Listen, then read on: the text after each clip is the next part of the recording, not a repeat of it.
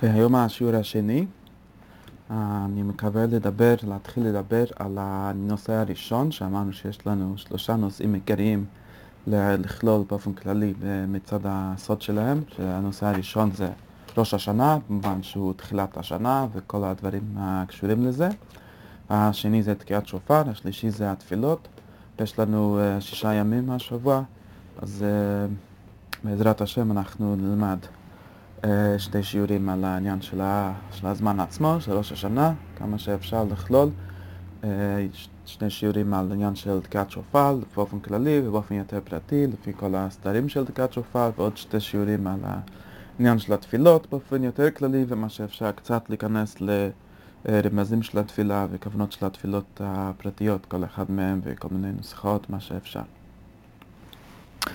אז אנחנו מתחילים עם העניין הזה, שזה הזמן של ראש השנה. באמת אנחנו רוצים כדרכנו לחזור לקונטקסט הכי כללי של זה, כלומר הקונטקסט ההלכתי של זה, וזה אם אנחנו למשל מסתכלים במסכת ראש השנה, אנחנו רואים באמת שהמסכת ראש השנה, 2 הפרקים הראשונים שלה וגם ההתחלה שלה עצמה, היא מתחילה עם העניין שיש 4 ראשי שנים. כלומר אנחנו צריכים להבין, יש איזה משהו מיוחד בראש השנה, מה שאנחנו קוראים ראש השנה, שזה 1 בתשרי, שהוא מעורר אותנו לחשוב באופן יותר כללי על העניין הזה של השנה והראשים שלה. כלומר בגלל שהוא מכל 4 ראשי שנים שיש, אנחנו לא באמת מדברים בפסח במובן של ראש השנה, אפילו שהוא כן סוג של ראש השנה באחד בניסן וכולי. לפעמים קצת בשבט אנחנו מדברים במובן של ראש השנה, אבל עיקר ראש השנה זה ראש השנה, כמו מסכת ראש השנה, שעוסק באופן כללי הוא המסכת, הוא העניין של ראש השנה, של תשרי. אז אנחנו רוצים באמת בתוך המקום הזה לעסוק בעניין של השנה, של החדשים, של הזמן, של המעגל השנתי, וכיצד הוא עובד, מה אנחנו מתכוונים איתו, מה אנחנו רוצים ממנו, כיצד אנחנו עובדים איתו ומה באמת הסוד שלו. אז אנחנו צריכים להתחיל פה מהעניין של החודשים. בואו נתחיל פה, יש 2 דברים באמת, ואנחנו יכולים לכלול אותם. שאחד זה העניין של החודשים, ואפשר לראות שמסכת ראש השנה עוסקת בתחילתה, עוד פעם בחלק הראשון שלה עוסקת בעניין של קידוש החודש. כלומר המצווה הזאת של קידוש החודש הוא איכשהו שייך לעניין של ראש השנה, הוא איכשהו קשור למהות של העניין של ראש השנה, וצריך להתבונן במושג הזה של חודש. וכמו שאנחנו אומרים, כתוב פסוק תקעו בחודש שופר, יש לנו כל מיני פירושים, דרשות על זה, שזה חג שהחודש מתכסה בו, ולפחות יש פה איזה מילה שהוא חודש. ראש השנה הוא החג היחיד שהוא חל בראש חודש באמת. אז צריכים לעסוק בעניין הזה של החודש, ואחרי זה בעוד דבר שזה העניין של השנה, כי זה ראש השנה. יש לנו כל מיני סוגי ראש השנה, אבל זה ראש השנה הכי עיקרי או הכי כללי. אז בואו נתחיל אולי מהעניין של החודש, וככה באמצע הדרוש הראשון של שאר הכוונות, רבי חיים וטל באמת מתחיל עם העניין הזה של החודשים. אנחנו באמת רוצים להבין בעניין הזה את הניגוד והקשר בין החודש תשרי, או אפשר להגיד באופן כללי החודשים כפי שהם מתחילים מתשרי, שזה מה שאנחנו אומרים באחד בתשרי ראש השנה לשנים, כלומר השנה, כאילו הקבוצה של 12 חודשים שאנחנו קוראים לזה שנה, היא מתחילה מהחודש תשרי. 1 בתשרי זה פשוט היום הראשון של החודש תשרי, אבל הנקודה זה החודש הזה. אז אנחנו צריכים לעסוק באמת ואיך זה מתייחס, איך זה עובד ביחס עם ראש השנה השני, אבל לפחות שנה אחר שני שמאוד חשוב, שזה 1 בניסן, שהוא ראש השנה למלכים ולגלים לפי המשנה בראש השנה, וזה באמת מאוד חשוב, ודיברנו על זה קצת בעניין של לפני פסח, שהרי התורה אומרת החודש הזה לכם מראש חודשים, ואם יש סדר של רגלים, שהוא הסדר באמת של הרגלים של שמחת עם ישראל, של הימים היותר פנימיים, לפי המועדים שאנחנו עולים בהם לראות את השכינה, אז הסדר הזה הוא מתחיל בניסן. אז איך באמת עובד מזה הסדר הזה שמתחיל בתשרי? אז בואו נגיד קודם כל מה הרב אומר. אז הרב מתחיל עם זה, עם השאלה הזאת בעצם, והוא אומר, אתה צריך להבין ככה. כל החודשים, כלומר כל העניין הזה של חודש, חודש זה קבוצה גדולה של ימים, שיש 30 יום או 29 יום, זה עניין של ספירת המלכות, זה מאוד חשוב שאני צריך להבין. החודש הוא מתייחס ללבנה, כלומר אנחנו סופרים את זה לפי הלבנה, והלבנה זה כידוע ספירת המלכות, ספירת השכינה, שהיא באמת יש לה עליות וירידות כמו הלבנה, כלומר בתוך העליות והירידות שלה אנחנו יכולים לספור את החודש. החודש הוא כשהלבנה מתחילה עוד פעם את המעגל שלה, את הסגל שלה.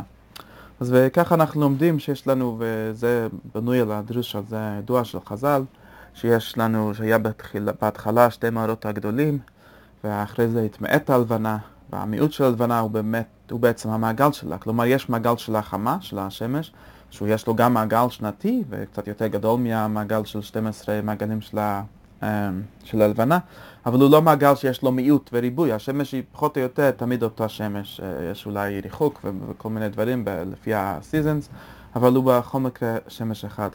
הלבנה, המעגל שלה זה משהו שעולה ויורד, והחז"ל ראו בזה איזה רמז גדול, ובוודאי הקבלה היא מוצאת בסיפור הזה של היום הרביעי בששת ימי בראשית, הסיפור הזה שבסוף יש לנו, בהתחלה כתוב שתי מאורות הגדולים, ובסוף יש לחברה מאור גדול ומאור קטן.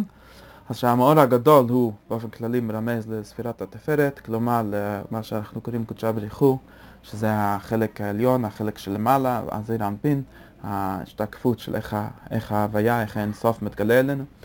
והמאור הקטן זה הבחינה שמתייחסת לתחתונים, זה ספירת המלכות. זה הדבר שעולה ויורד, ואנחנו אומרים שזה עולה ויורד לפי מעשי התחתונים. כלומר זה החוק, זה התנאי, זה הייחוד, זה הזוג הזה שאומר שלפי מה שקורה בעולמות התחתונים, לפי כלומר, כמו שהצורה הכי ברורה של להגיד את זה, זה הצורה של שכר ועונש, זה מה שאנחנו מדברים בעצם אחרי זה על מידת הדין, על השכר ועונש, כלומר, לפי אם אתה עושה טוב, תקבל טוב. כלומר, ההנהגה העליונה, האלוהות בעצמה, היא מופיעה, היא קיימת לפי מעשי התחתונים, ולפי זה אנחנו אומרים שאנחנו ממעטים את הלבנה, לפי החטאים שלנו, והחז"ל מתארים את החטא כאילו שהלבנה בעצמה חטא, אבל לפחות אנחנו יכולים להגיד החטאים של בני אדם, הם ממעטים את הלבנה, ממעטים את ספירת המלכות. כלומר, זה באמת המיעוט העצמו של המלכות. המלכות היא המידה המתייחסת לתחתונים, כמו שאנחנו יכולים להגיד, אין מלך בלא עם, כן, עם התחתונים לא, אבל זה רק משל אחד.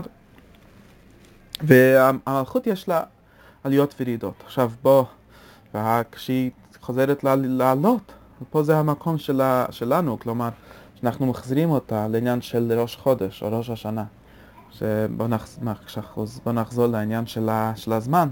אנחנו אומרים כל ראשי חודשים הם במלכות, ולא רק שהם במלכות, יש לרב אומר, יש לו הסתכלות, כל הראשי חודשים הם גם בראש של המלכות, כי אנחנו הרי מדברים על ראש חודש, כלומר יש את החודש, יש את הזמן שהוא קיים, ויש לזמן איזשהו ראש, כמו לאדם יש גוף וראש, ואנחנו צריכים להסתכל על הראש שהוא השורש של החודש, כלומר כשאנחנו מסתכלים למעלה, כשאנחנו מסתכלים בעולם האצילות, אתה מסתכל איך הבחינות האלה במלכות, הדברים האלה, הם שורשים לימים, לזמן שנמצא בעולם הזה. עכשיו, אז זה באופן כללי העניין של החודש.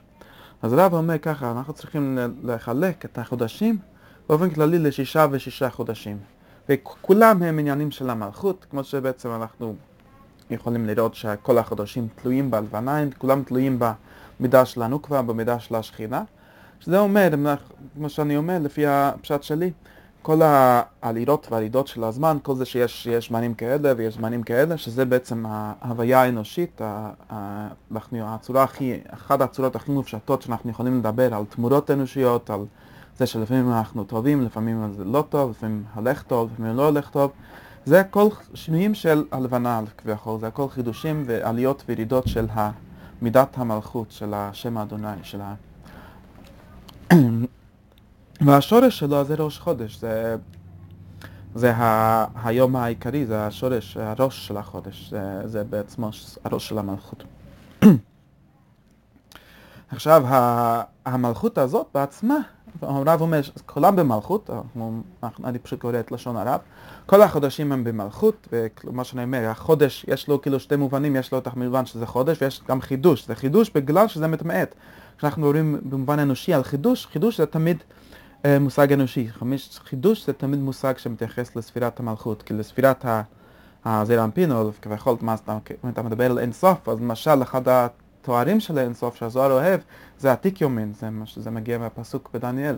עתיק יומין, כלומר הוא זקן, הוא ישן, הוא לא מתחדש, כי הוא תמיד אני הווי לא שניסי, הוא תמיד נשאר אותו דבר. המלכות היא משתנה, והשינויים, חידוש העולם בעצמו, היא משהו שמתייחס לספירת המלכות, שיש לו עליות וירידות וחידושים. עכשיו, החודשים בעצמם מתחלקים לשתי קבוצות. הקבוצה הראשונה מתחילה בניסן באמת, כמו שאנחנו רואים ראש השנה למלכים, לספירת המלכות, ובאמת בבחינת ספירת המלכות, אנחנו יכולים להגיד ספירת המלכות שבמלכות, הנוק שבנוק זה החלק שמתחיל מניסן, ויש לו 6 חודשים מניסן ועד אלול, זה כל החודשים ששייכים לנקבה, לספירה של הנוק. ואחרי זה יש את 6 חודשים מתשרי ועד אדר שהם גם בתוך הנוק, כלומר הם חדשים, הם לא חמה, כי אנחנו לא מדברים על שנת החמה, על מה ששייך באמת לספירת התפארת, אבל זה, אנחנו יכולים להעריך את זה בתור החלק הזה שבנוק, החלק איך הזכר משתקף בתוכה, איך היא נראית איך היא נראית כשהיא מקבלת מהזכר, וזה החלק הזה שמשתקף דרכה, זה 6 חודשים של החורף. ועכשיו הרב אומר, אנחנו יכולים להגיד, הוא אומר את זה בשתי דרכים, ואני אחזור על שתי הדרכים, כי זה מאוד חשוב. אני אתחיל עם הדרך השנייה, כי היא יותר פשוטה, לפי כל מי שמכיר את זה, שיש לנו 6 ספירות.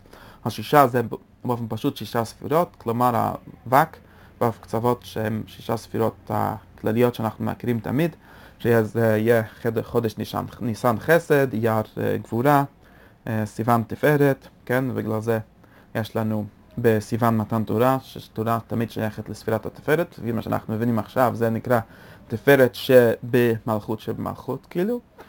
ואחרי זה יש לנו תמוז, אב זה יהיה נצח והוד, והרב אומר ומזכיר פה, אנחנו תמיד יודעים שהנצח והוד, ובפרט הנצח והוד של הנוק, שהם המדרגות היותר תחתונות שלה, בהם יש לאחיזת תחתונים, ויש לנו כלל, תמיד שכתוב נתננו שוממה כל היום דבה, דבה זה אותיות הוד בהיפוך, ההוד, כלומר החלק ההוד זה הירכיים של הנוק, הם מקבלים טומאת נידה, כמו שאנחנו לומדים בספר איכה, וזה באמת הסיבה שבחודש החמישי, שזה ספירת ההוד של הנוק, יש לנו חורבן בית המקדש, זה הזמן, בגלל שזה הזמן שמקביל לעניין הזה, זה מקביל לעניין של ההוד, ואיך זה יש לנו את ספירת היסוד של הנוק, שזה חודש אלול. עכשיו חסר לנו כאילו את ספירת המלכות, את הסוף של כל קבוצה, גם של הקיץ, גם החורף, חסר לנו את המלכות. יש לנו רק 6 חודשים, ובעצם היה צריך להיות חודש שביעי, כמו שאנחנו מכירים, כל דבר יש לו 6 ו7, 6 ימים תעבוד, וביום השביעי תשבות וכו'. ועכשיו אותו דבר זה יהיה בחודשים של הקיץ, של החורף, שהם חודשים של עזה, כלומר של עזה עזה שבנוק כביכול, כלומר העזה כשהוא מופיע בנוק, אנחנו מדברים על עזה בעצמו, שאינו חודשים, אבל זה יהיה עוד פעם חודש תשרי חסד שבו, חודש חשוון גבורה, כסלו תפארת, בגלל זה יש לנו שם חנוכה, שזה גם סוג של מקביל באיזשהו מובן לשבועות, שזה אורת תורה. טבת שבט זה נצח והוד, ואנחנו יודעים מהזוהר שטבת, גם עוד פעם בטבת יש לנו 10 בטבת, שזה צום הרביעי, שם פה זה ברביעי ושם זה בחמישי, ויש על זה דרוש שלם בפני עצמו, אבל בכל מקרה אנחנו מכירים מהזוהר, טבת ושבט הם חודשים, כביכול אם מסתכלים בחורף, אז החודשים הירודים שלהם טבת ושבט הם במועדים, אבל כמו כאן אם אתה מסתכל על העונה, אז העונת הקיץ, החודשים הכי חמים הם תמוז ואב, ואותו דבר, החודשים הכי קרים בחורף, שאם אתה מדי חם או מדי קר, קשה לעשות משהו, אז החודשים זמנים יותר מתים כאילו, אז זה נקרא נצח והוד. ולכן זה אדר, זה עוד פעם היסוד של הזכר, ועוד פעם חסר לנו את המלכות. ואנחנו יכולים להגיד את זה ובמובן הזה של חסר, אני אחזור לזה עוד שנייה, אני רק חוזר לדרך השנייה שהרב אומר את הדברים האלה. הדרך השנייה שהרב אומר את השישה חודשים, ושישה חודשים זה להשתמש, כמו שאמרתי, הכל במובן של הראש. ובאמת המפרשים אומרים שזה בגלל שבעצם באמת כשאנחנו מדברים על הספירות בפרט על הספירות של האבק, אז הרבה פעמים יותר טוב לדבר על השורש שלהם, שזה בראש. וכמו שאנחנו אומרים, כמו שיש 7 ספירות, 7 איברים כלליים חיצוניים של האדם, של הגוף, כן, יש לנו 2 ידיים, 2 הרגליים ויסוד, כן, אז כן, וגוף ויסוד, שזה 6 ו7 זה עטרת היסוד או המלכות, אז 7 ספירות של הגוף. יש גם בראש, יש 7. איך יש לנו 7 בראש? אז יש לנו 2 עיניים, 2 אוזניים, או זה עובד הפוך, 2 אוזניים יותר גבוה מעיניים. 2 עיניים, אז 4. חותם זה הדבר החמישי. כן, ויש 2 חותם, שזה באמת חמישי ושישי, ופה זה השביעי. ככה צריך להיות הסדר. הוא הולך הפוך. זה באופן כללי כשאנחנו אומרים שיש 7 בראש.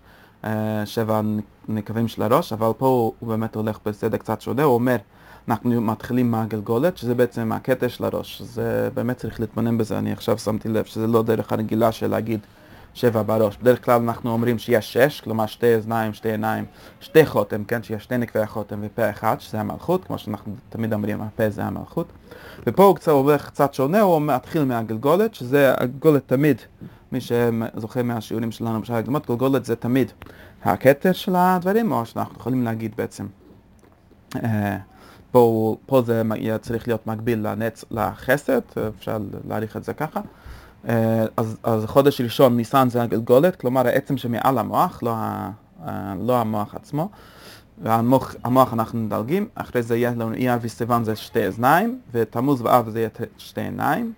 בגלל זה, אז עוד פעם עיניים תמיד זה עניין של הדין, וזה נקרא נצח ועוד בערך זה, ועל זה כתוב, הוא אומר, עיני יורד המים, העיניים הם בוכים, זה עניין של החורבן.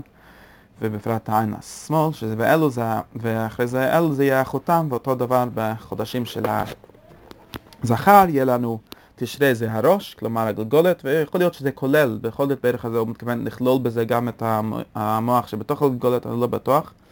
חשבון וכסלו זה 2 אוזניים, טבת שבט 2 עיניים, אדר זה החותם, ונשאר לנו עוד פעם השביעי זה הפה. עכשיו הרב אומר, זה משהו מאוד חשוב ומעניין להתבונן בזה, אנחנו חסר, כמו שאמרתי, חסר המלכות או חסר הפה של המלכות פה, של החודש.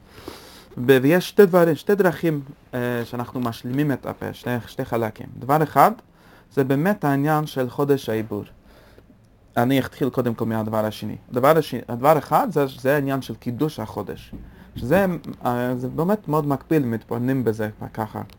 קידוש החודש הוא הכוונה של החודש בעצמה לא קדושה, כלומר לא כמו שבת, ששבת קביעה וקיים, שבת לא צריכים לבזדין שיקבוע את החודש, אלא כל מסכת ראש השנה בהתחלתה עוסקת בעניין של קידוש החודש, שזה, כמו שהרב אומר, זה סוג של מצווה בפה, הסנהדרין צריכים להגיד בפה שלהם מקודש, אבל אפשר, הפה הוא קצת משל פה, אנחנו לא צריכים לעסוק רק בדיון של הפה, יש פה איזה משהו שעניין אנושי, כלומר בני האדם, כמו שכתוב, אשר תקראו אותם, ומסכת ראש השנה עוסקת בזה באריכות, בכל הסיפור של גמליאל ורבי יהושע, שזה תלוי בבזדין.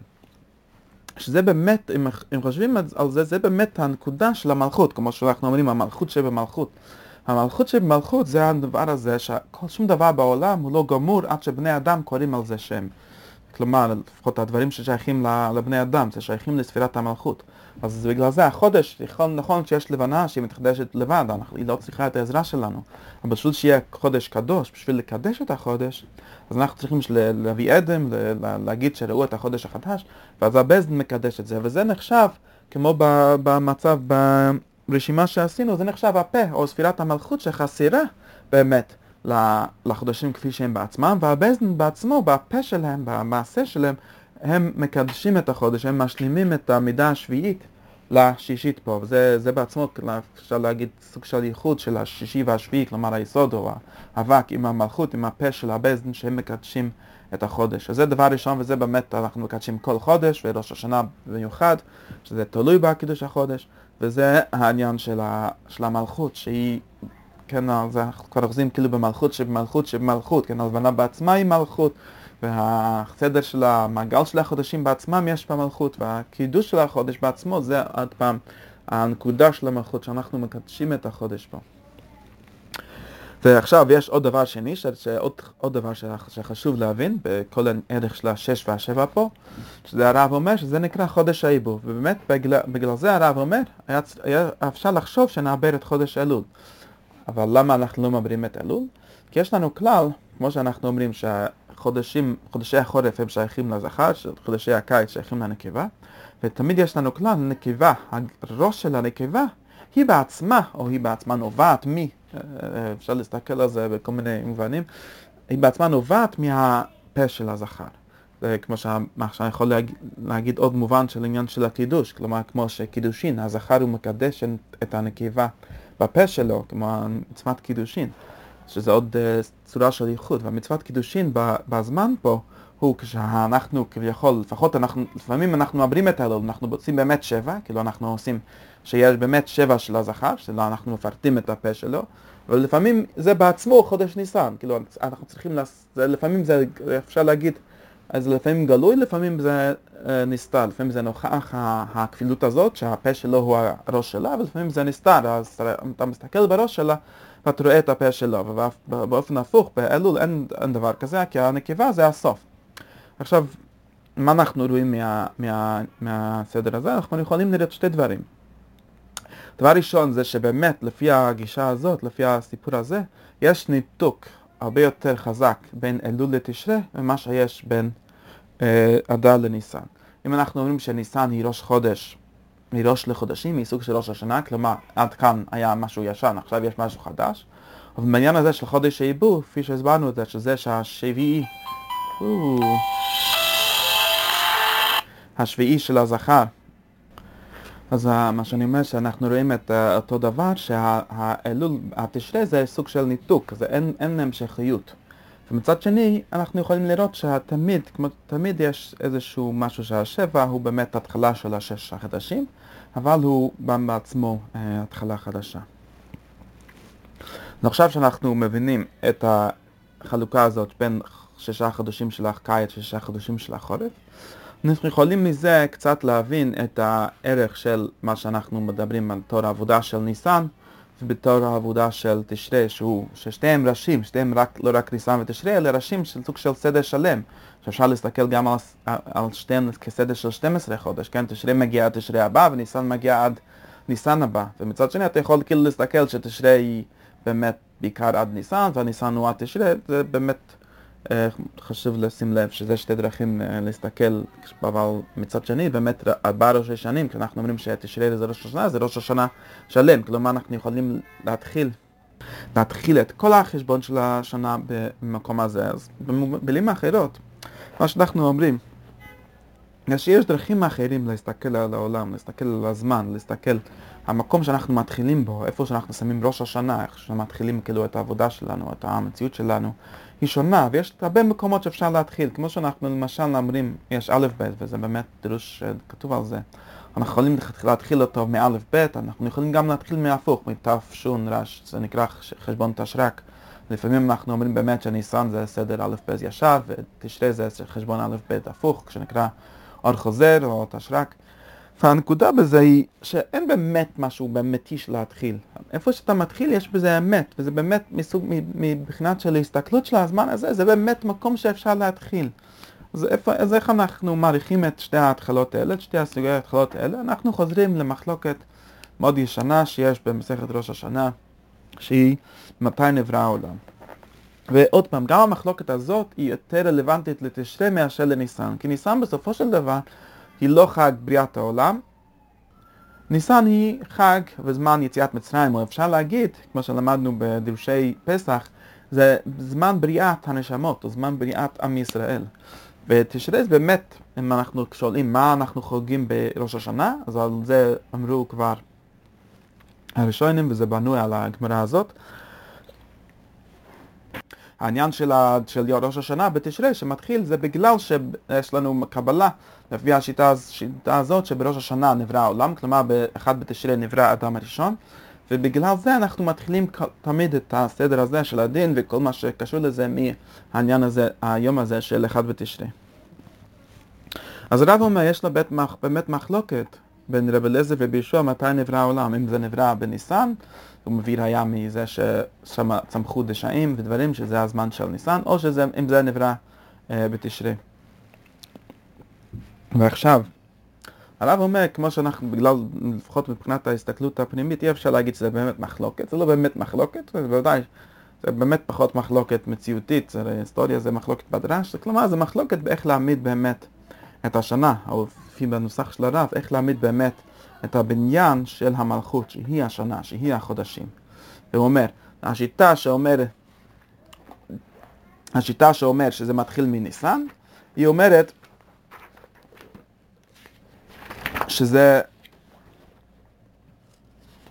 שאנחנו מתחילים מהצד של הנוק, כלומר מהמוח הבינה, שזה מוח ששייך יותר לנו כבר, ושם אנחנו מתחילים. והשיטה של רבי אליעזר שמתחיל בתשרי, היא ממש שצריכים באמת להתחיל מהצד של הזכר, כמו שאנחנו אומרים שהחודשים של החורף הם חודשים של הזכר. ועוד פעם צריך, מאוד חשוב לזכור, זה הכל בנוקבה, ובגלל זה לא להתפלבל. אנחנו באמת אחרי זה נסביר את כל העניין של ראש השנה שתלוי על בניין הנוק. אנחנו לא עסוקים בבניין הזכר. באיזשהו מובן אפשר להגיד שבפסח אנחנו יותר עוסקים בהולדת עזה, כל הסוגיה הזאת. ואפשר גם שם להסתכל אם זה באמת מבחינת הנוק או מבחינת הזכר. אבל לפחות בראש השנה אנחנו באמת עוסקים רק בעניין הנוק, והעניין של השיטה של בתשרי נברא העולם אומר שבשביל בניין הנוק אנחנו צריכים להתחיל מהסדר של התשרי, כלומר מהסדר של הצד הזכר שבנקבה. אז זה באופן כללי המחלוקת שיש בעניין הזה. ואני אגיד איזשהו פירוש על זה מאוד קצר בשביל לסכם את העניין הזה. אנחנו יכולים לחזור לעניין הכי כללי של ניסן ותשרי, וכפי שאנחנו מבינים את זה, כפי שהמועדים בנויים על העונות השנה, על השנה החקלאית. אז אם אנחנו מסתכלים על השנה החקלאית, גם שם יש שתי דרכים להסתכל בהתחלה. מתי זה מתחיל? אז בוודאי שחודש האביב זה סוג של התחלה מאוד מסוים, מאוד גדולה, שם מתחיל לצמוח הכל. וככה באמת סדר המועדים שמתחיל מפסח, ראש השנה לגלים, מתחילה מאביב, ואז יש לנו חג של המשך של האביב בשבועות, אנחנו גם מביאים ביקורים, זה כבר נגמר לגדול, וכבר בסוכות זה כבר, יש לנו חג האסיף, זה כבר סיום, ואז זה סוף השנה, זה תקופת השנה, סוף השנה זה סוכות. וזהו, ואז מתחיל מעגל חדש בחשוון, אחרי סוכות, כאילו אנחנו זורים וכל הדבר הזה. אז זה מבחינת, אפשר להגיד, זה מבחינת, לפי ספר שלנו פה, זה מבחינת הנקבה שבנקבה, כלומר הנקודה שנקבה היא באמת מקבלת, שהמלכות היא באמת עומדת בפסיבית, והיא מקבלת ניסים, וזה אפשר להגיד העניין של ניסים, העניין של יציאת מצרים והעניין שאנחנו דיברנו בפסח באריכות, שזה נקרא זיווגה אלאה מסתרא דלעילא ולא מסתרא דלן, שהשם עשה נס והציל אותנו ממצרים בלי זכות, אנחנו לא היינו ראויים לזה, וכל השיחה הזאת, שזה נס, זה השם עשה, זה נקרא מעשי השם, מעשי העליונים. אבל יש באמת התחלה הפוכה, יש התחלה שמתחילה, אפשר להגיד מחלק הזכר שבנקבה, כלומר האספקט האקטיבי של ספירת המלכות. ומה האספקט האקטיבי של ספירת המלכות? האספקט האקטיבי של ספירת המלכות, אנחנו לא יכולים להיכנס לכל העמקים של זה, זה בעצם העניין הזה שאנחנו אומרים, והאריזל מעמיד את זה על הפסוק שכתוב בפרק שני בבראשית, וכל שיח השדה טרם יצמח, והאדם אין לעבוד את האדמה, ולא המטיר האלוהים, כי האדם אין לעבוד את האדמה. כלומר, לא ירד גשם, שזה נקרא השפע של הזש, השפע של הייחוד, נקרא גשם, או גם בגשמיות הגשם, לא ירד עדיין בתחילת הבריאה, בגלל שהאדם אין. ומה זה האדם אין לעבוד את האדמה? אומרים חז"ל, ולהתפלל. האדם, אבל גם כמובן גם העבודה הפשוטה, כלומר, הגשם שירד מלמעלה הוא תלוי בזה שהאדם צריך להתחיל ולעבוד, צריך התחלה שמתחילה מה שאנחנו אומרים זה חלק אקטיבי, זה משהו שמתחיל, אפשר להגיד, מהבחירה, או מהכוח עצמו של האדם, של הנברא, של ספירת המלכות עצמה. זה של בניין המלכות, כפי שהיא עומדת לעצמה, שהיא מגיעה, אפשר להגיד, זה נקרא דרך הטבע, וזה נקרא בזכות, לא בניסים, לא בחסד, כמו שאנחנו בפסח זה ספירת החסד, אלא בגבורה, אלא בדין. חז"ל אומרים, הצדיקים מגיעים בזרוע למעליהם, והם בזרוע באו עדיך. הצדיקים אוכלים בדין, רשעים, כמו אנשים רגילים אוכלים בחסד, בגלל שהשם מרחם עליהם בלי זכות ובחסד, אבל הצדיקים, ושזה באמת המטרה העמוקה של התורה, והמטרה העמוקה של כל העניין הזה, של לאכול בדין. שזה נקרא אדם אין, כלומר, עד מתי שלא היה אדם, לא היה באמת, אין ייחוד באמת שלם, אין שלמות העולם, בגלל שאין לנו אדם שיעורר את העליונים במעשיו.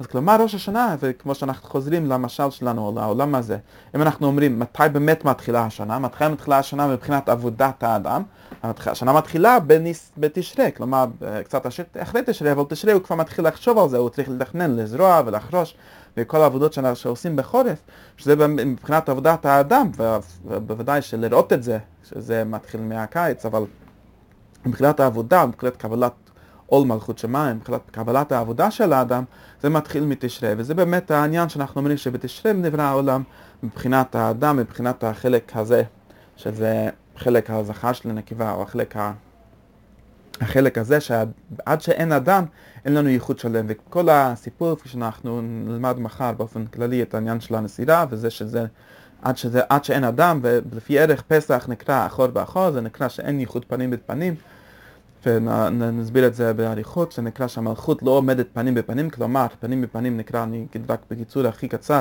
פנים בפנים נקרא שיש לך אומץ, יש לך פנים, יש לך פה, יש לך פנים להראות מול הזכר, מול האלוהים, אתה מגיע בתביעה, בסוג של טענה, בסוג של עמידה, אנחנו עומדים לפני השם, ואחור באחור נקרא שאנחנו לא יכולים לפנות, אין לנו דרישה, אנחנו מקבלים כאילו מאחור, זה המשל לפחות של עניין של אח באח ופנים בפנים, וכל העניין של ראש השנה זה באמת לעבור מהמצב הזה של האדם עין אל מטרת העולם, שזה לבנות את מידת המלכות, שיהיה לה קיום בעצמה, שיהיה לו קיום בעצמאי, שזה מטרת העולם, שיהיה אדם שמעורר את הייחוד, שמעורר את כל הדברים העליונים בכוח מעשיו, בכוח פעולותיו, זה נקרא דרך הטבע, זה נקרא שכר ועונש, זה נקרא כל הדבר הזה, וזה הייחוד הכי עצום והכי עמוק שהולך ונוקב את כל הסודות שאנחנו לומדים, שנקרא תנו עוז לאלוהים, שנקרא שכינה בתחתונים צורך גבוה, שנקרא שהשכינה בעצמה היא צריכה להגיע על מעשה בני אדם,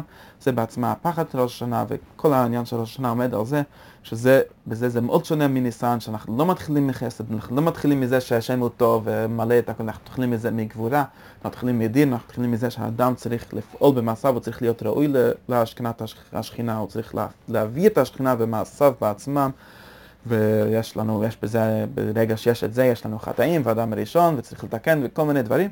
זה באופן הכי כללי העניין של תשרי, שהוא העניין של ראש השנה, והוא העניין של קידוש החודש, אשר תקראו אותם, אשר אנחנו מקדשים את החודש, אנחנו עושים אותו, זה הבזן שמקדש את החודש, וזה העניין של ראש השנה וחודש תשרי, שהוא במובן הזה ראש לכל השנה.